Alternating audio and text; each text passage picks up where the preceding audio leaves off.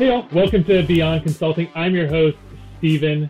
This is a podcast where we talk with guests who spent some time in consulting, but then moved on to do other interesting things with their life. We are sponsored by ECA Partners, a retained executive search firm that fills full-time positions as well as project staffing roles. And today we have the pleasure of speaking with Anna Fridley. Anna, welcome to the podcast. Thank you. It's nice to be here. Good. Well, I'd love to start off and learn a little bit about what's on your plate these days. Do you mind talking us through your company and your role? Yeah, for sure. So I am a senior director of customer success at Flashpoint. We are a risk intelligence company. We provide intelligence and technology that empower our customers to work together internally across a variety of teams to detect and defend against a variety of security threats that can include physical security threats or cybersecurity threats.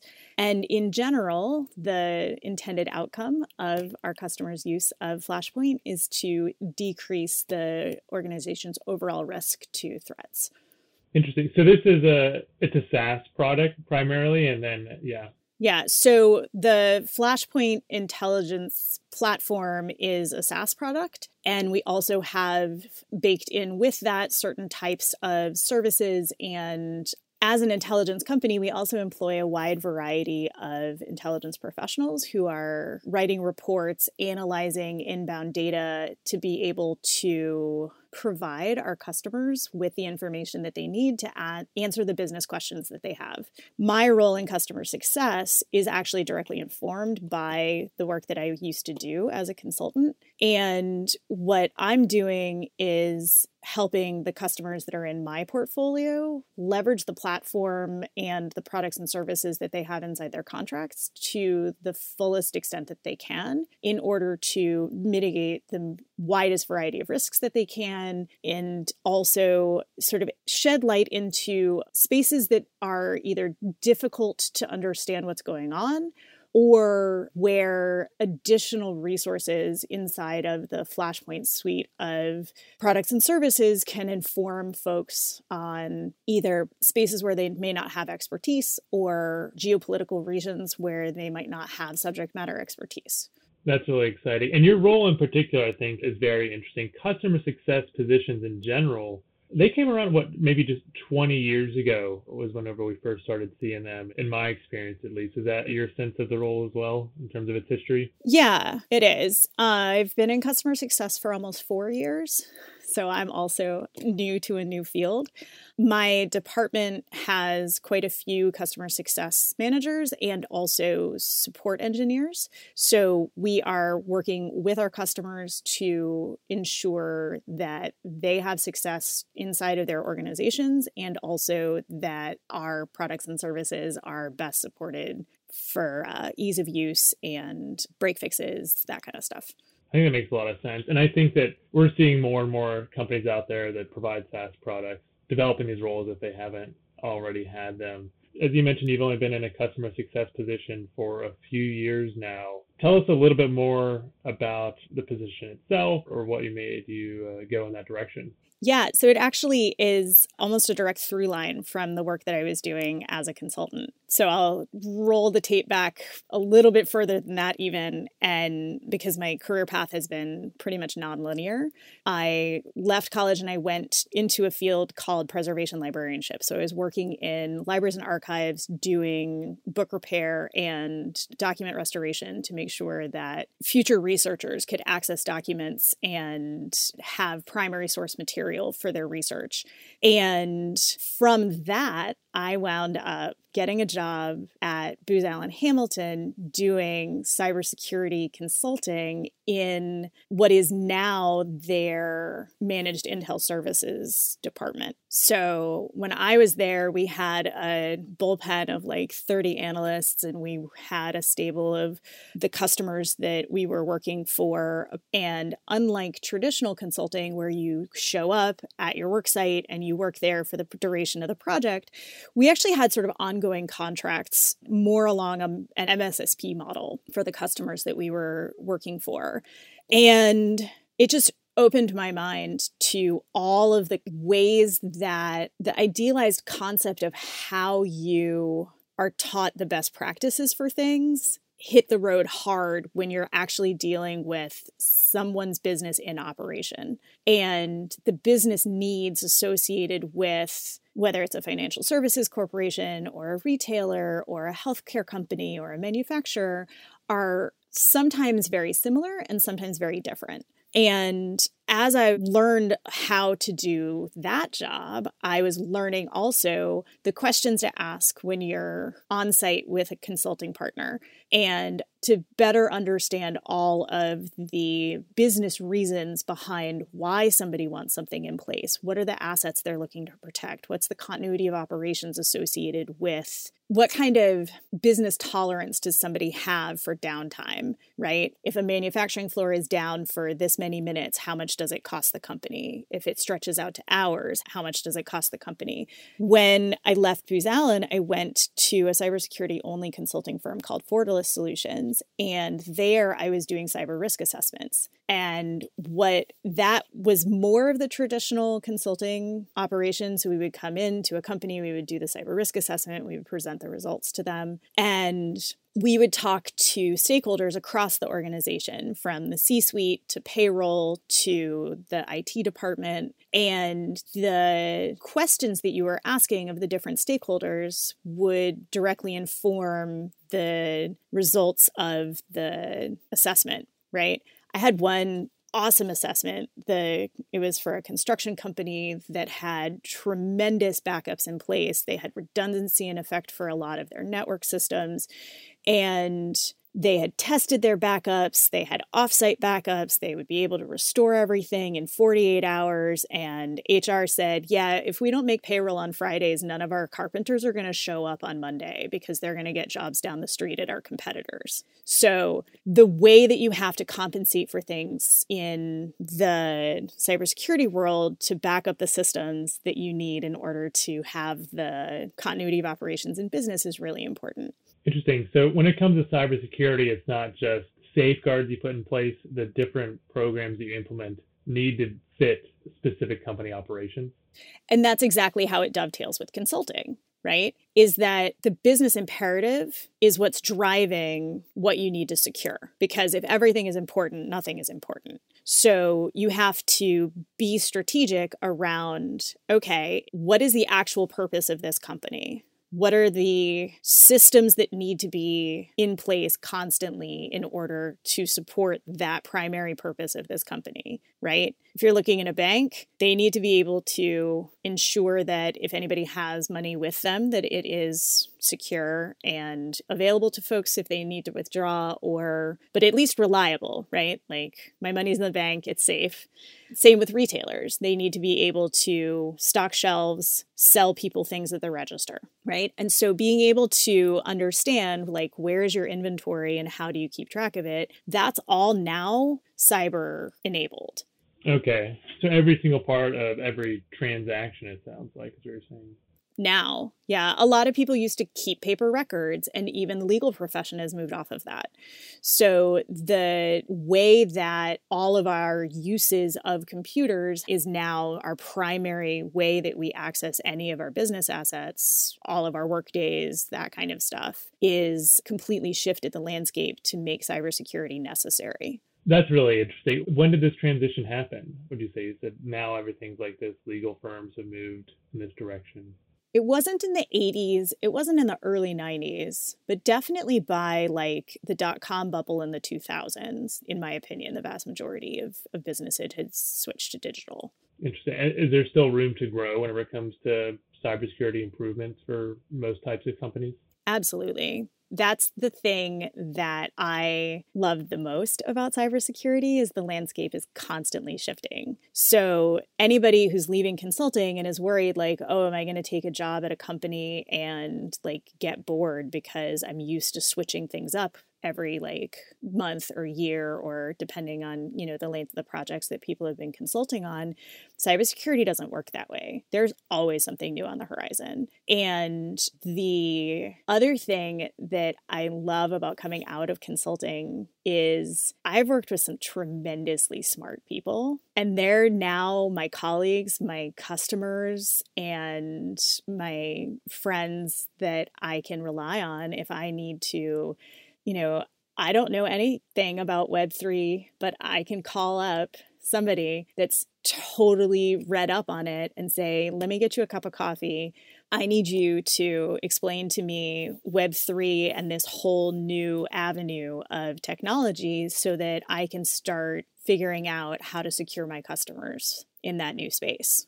That's a good point. So it's not only the consulting toolkit that helps you be successful later on, it's the network that you build there. 100%. I want to dive a bit more into the types of projects you worked on in consulting and then what you're doing right now, how those two relate. But before we get to there, I wanted to make sure that we did get to the beginning of your career, because as you mentioned, a very interesting career path that I think a lot of our audience would find exciting. Can we start at the beginning? Your undergrad was at Wellesley, is that right? Yeah. So I did my bachelor's at Wellesley College in Massachusetts. I have an undergraduate degree in mathematics from there. And I went to the University of Texas at Austin for a master's in preservation and conservation librarianship, and then pivoted over to cybersecurity by getting a master's in high technology crime investigation from GW University in Washington, D.C.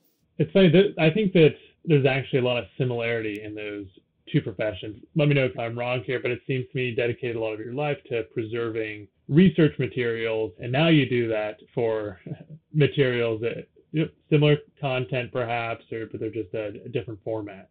Yeah, and the libraries and archives are generally collecting material that is not in active circulation or is in active circulation, but then they're getting stored.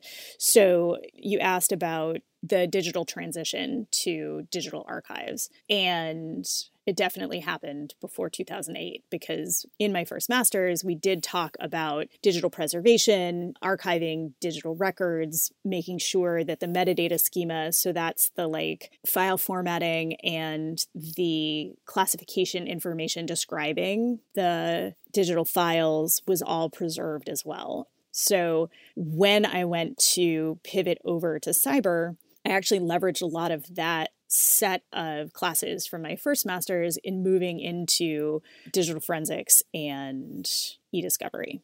That's great. So got the second master's, and is it right after that you moved into consulting? Almost. I did a stint at a help desk for e-discovery solutions for a little while. And then I moved over to Booz Allen about 6 or 8 months after I finished my second master's. What were your clients like at Booz Allen? What kind of industries were you serving? So the industries that my Booz Allen customers were in are similar to the industries that my Flashpoint customers are in. I was working a lot with financial services, retail, insurance, manufacturing. Now at Flashpoint, I also have technology companies that I work with, because in addition to their mandate to secure their own networks and business functions, technology companies are often custodians of their customers' data.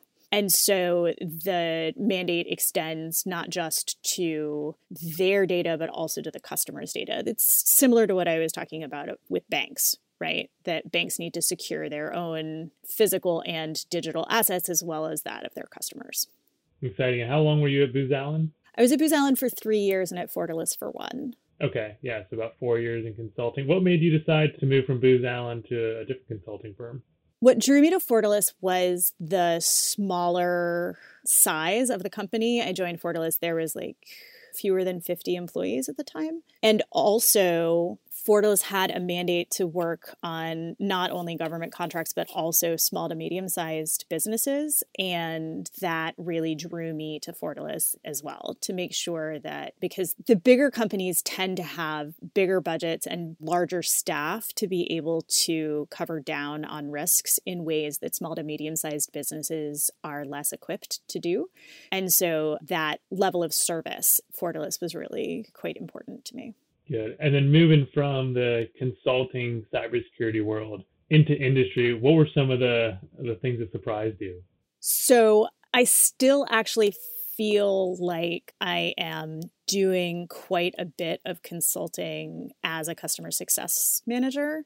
Moving into industry as a cybersecurity professional would be more as if I were individual contributor or manager at a company protecting the company from threats, is how I would interpret the word in industry. And what brought me to Flashpoint was cyber threat intelligence.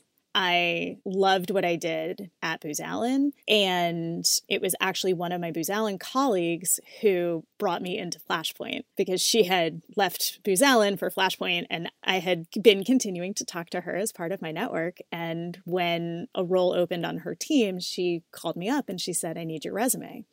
And so it just sort of all fell into place from there. Cool. Well, that's a good story. I always like those stories where those consulting networks just continue to help you grow in your career.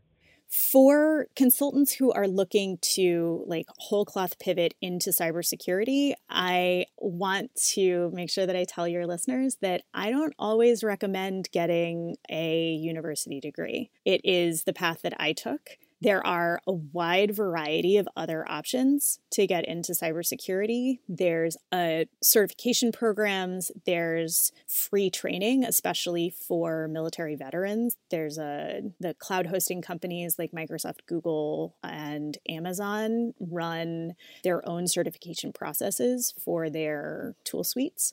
And there's also a lot of open source learning that people can do self-paced nights, weekends, in between jobs, if somebody's on the bench waiting for their next consulting project to come up. And these things are available. Some of them have fees associated with them. Some of them don't. But also, consulting companies often also have internal training resources available to staff. So these are all avenues that are available and are not mutually exclusive, that for anyone who is oh, a university degree is outside of my capacity to do right now, that's fine. Cybersecurity is so understaffed from a need perspective that anyone with creative, independent drive can probably get a job in cybersecurity as long as they're willing to put in the work. And as an industry, we actually need everybody's creative perspectives, especially from the cyber threat intelligence perspective. I've worked with lawyers and I've worked with folks who come in from an international relations background. I came in from a research and librarianship background. And all of these assets have enabled us as a team of current and former colleagues to really poke at these complex problems in a variety of ways and tease them apart and see additional spaces for investigation that otherwise, smaller teams may not be able to accomplish. So yeah, come on in. There's plenty of space in cybersecurity for everybody. Good. Well, that's good to hear. So let's say I'm a consultant. Maybe I'm doing some go-to-market strategy projects for my clients, maybe some diligence projects, IT implementation projects, variety of different types of consulting work that we often hear. I might not have touched any cybersecurity projects. What are some of the things that I might be doing in my current projects that, let's say, if I really like those certain things, maybe that means that I might like a career in cybersecurity? Yeah. So I'm going to go for the thing that's tangential. So if you're looking at an IT implementation project, right, there's a lot of places in industry where there's room for improvement in a cybersecurity set of tools or policy rules. So that is really actually not that much different than an IT implementation strategy. So coming in from where I used to do risk assessments for Fortalice, we would often go to a customer and say, okay, well, you're currently doing this, and in order to mature your program, we would recommend that instead of having a vendor like us run a vulnerability assessment for you once a year, you could grow your program to bring a vulnerability scanner program in-house and run it monthly so that you can improve your cybersecurity posture for known vulnerabilities in that way. Well, what does that mean? It means they need to evaluate tools, bring them in-house, get them implemented, get them up and running, and create all of these new processes and procedures in order to get that technology in place and running and have the policies to deal with the output and that kind of stuff, which is effectively an IT implementation strategy. So that winds up happening at different parts of the organization in order to iteratively improve cybersecurity posture across the company. So there's a couple of different models that exist if people are interested. There's a Center for Internet Security list of controls. It's publicly available. I really like the model because it starts with some basic concepts around know what's on your network from a hardware and software perspective, know who has access to what on your network and why, and then building on that basis to complete additional modules along the way.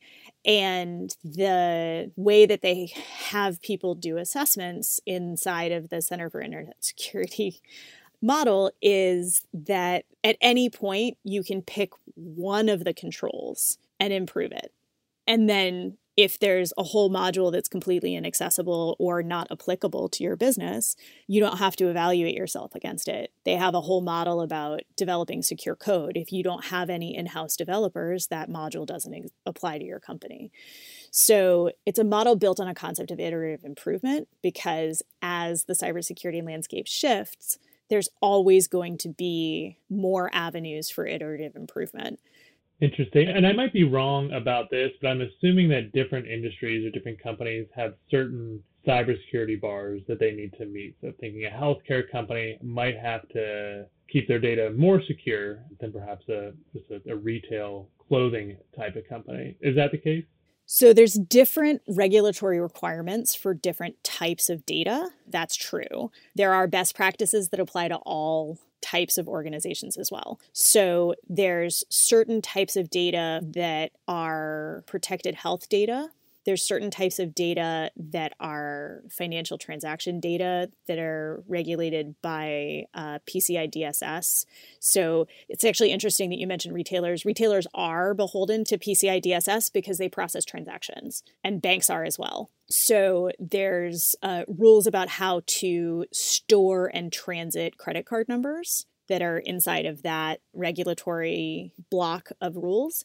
And it means some interesting things for customers of mine that are in retail and banking, because a lot of times the intelligence teams that I'm talking to are not actually able to access the credit card data because of PCI DSS.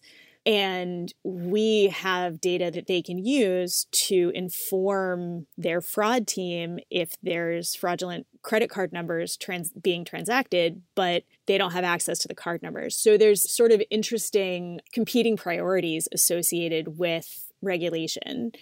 And healthcare entities have, as far as I'm concerned, the biggest, hardest, most incredibly awesome cybersecurity jobs that there are, because one of the things we talk about in cybersecurity is the triad. So we have confidentiality, integrity, and availability. We want all of our data to be confidential, so only the people who are supposed to have access to it have access to it. The data has to have integrity, meaning if we save it where we say we're saving it, and it has to be exactly reliable as we want it to be when we want to get to it. And availability. That means that whenever I want to get to it, I can have access to it. In the banking example that I was talking about before, that means that only I have access to my bank account. My bank account balance is going to be right when I go to look at it. And my money's there for me to withdraw or deposit at any time I feel like it. In healthcare, it's even more important because, okay, if somebody makes a mistake on a bank balance, you can usually fix it. In healthcare, if you have information that's wrong or that's inaccessible, there's an actual person's health at stake, and delay in care or inaccurate doses of medication or confidentiality breaches turn out to be bad healthcare outcomes for actual people. So it's a much more complex situation. And the uptime for healthcare machinery is almost 24/7. So we talk a lot about vulnerabilities and patch management in cybersecurity.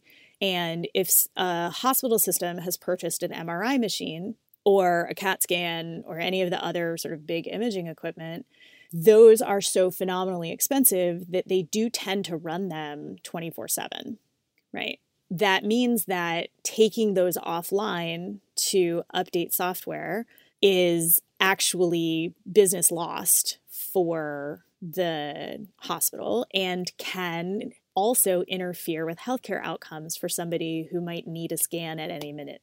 The other thing that impacts healthcare, especially with the big imaging equipment, is when wealthier hospital systems buy a new scanner, they'll sell their old scanner that's a little slower, or the files that it prints are a little bigger, or maybe not as precision pixelated.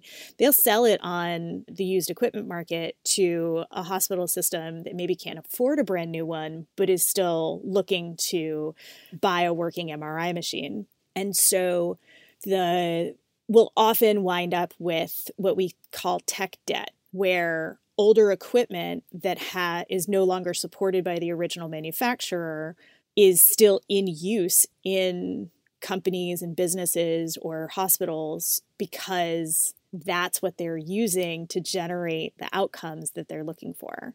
And so I love all the complexity, but it does get really interesting really fast. Yeah, so the problem there with those MRI machines, if they're no longer supported by the manufacturer, the fact that they aren't being updated, and then they might be more vulnerable to some sort of cyber attack or something like that. Yeah, okay, that's exactly it. So it was Mother's Day weekend of, I think, 2016, there was a worldwide outbreak of a ransomware variant called WannaCry. And healthcare entities were particularly susceptible to it because the ransomware was using a communication pathway that was very common for MRI machines. And it was my first weekend consulting for a healthcare entity at Booz Allen. And I was like, oh, okay, this is where my weekend is going.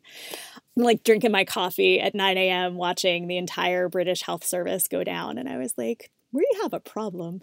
So if it were easy, if it were simple, we wouldn't have jobs to help people with it. And the same thing that happens in consulting, people come to cybersecurity because they need help with it.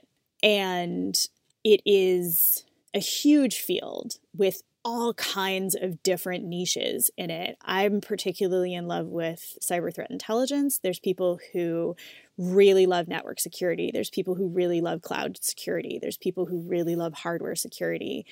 And all of these different avenues are wide open for talent. That's good. And I see what you mean about how Flashpoint in your current role is very similar to the consulting projects you worked on. Can you tell us a little bit about how your customer success role in a cybersecurity company is different than working for a consulting firm? I make fewer decks. No, so I didn't have a traditional consulting experience. I didn't travel to customer site and do projects. So I was doing cybersecurity threat intelligence as a consultant. So it's a little hard for me to answer that question. I think a way that I might be able to put that question better is, why isn't Flashpoint a consulting firm? We're not telling people what to do.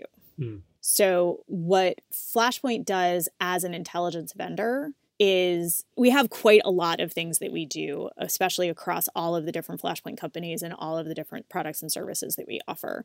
But at heart, what we're doing is we have two sort of major things that we do. We have intel analysts who are going out into threat actor spaces, whether that is impersonating violent extremists or impersonating hackers online, and gathering information that we then make searchable in the Flashpoint platform for our customers to be able to access. So that sometimes includes deep and dark web forums, inaccessible chat platforms. And what we're doing is allowing our customers to have direct primary access to source material that they either wouldn't be able to access or that would expose their organization to risk to access. And then we're also providing an additional layer of intelligence interpretation as our analysts are writing finished intelligence reports that are drawing from their subject matter expertise and the primary source material available in the platform. Like, for example, when you open a browser window and you go to a website, your browser is telling the web server, hey, I would like you to give me that website. I'm at this IP address. I'm running this operating system. My preferred language is this, and I'm in this time zone. And oh, by the way, here's all of my tracking cookies that are associated with the user that's using this browser. And so when Flashpoint is doing the work that we're doing to collect data on behalf of our platform, we're creating a clean break between our customers who are accessing our legitimate software as a service platform and giving our customers a complete buffer between the information that they're able to access through us and the threat actor communities that we are involved in. So we're also providing that layer of additional risk protection while also giving them access to the primary source material that they need to counter fraud or threats to their executives or physical locations. This is interesting. I can see the importance of the work that y'all are doing at Flashpoint. For some companies, as you know, larger companies, they're required to have a CPA come in and look through their financials. Is that the case at all in the cybersecurity world? Are there any types of regulations that say, hey, you have to have your system checked by a cybersecurity professional? So we talked a little bit about HIPAA and PCI DSS. So for companies that are beholden to PCI DSS, there are certain cybersecurity requirements associated with that as well. And depending on a company's cybersecurity insurance underwriters, they might also have insurance requirements for cybersecurity companies to come in and do certain types of checks. One of the types of cybersecurity checks that people do is called a pen test. It is something that we are required to do by a lot of our customers. Our customers do submit compliance requests to us for, are you secure in all of these ways? And we have to answer truthfully to our customers.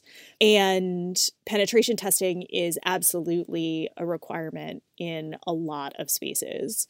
That usually involves a cybersecurity hacker who is under contract by the company to scan and attempt to infiltrate the network. And then the report that comes back details what could potentially be a risk to the company, why, and often avenues to fix that as well.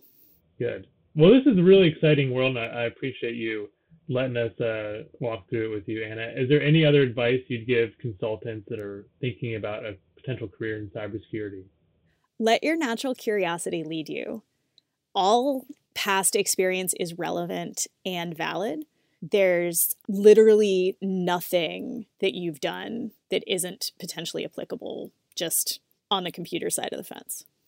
Good. Well, it sounds like a really exciting career as well, and lots of room to try different things there. And it's been a pleasure talking with you here. Thanks again so much for joining us here on Beyond Consulting.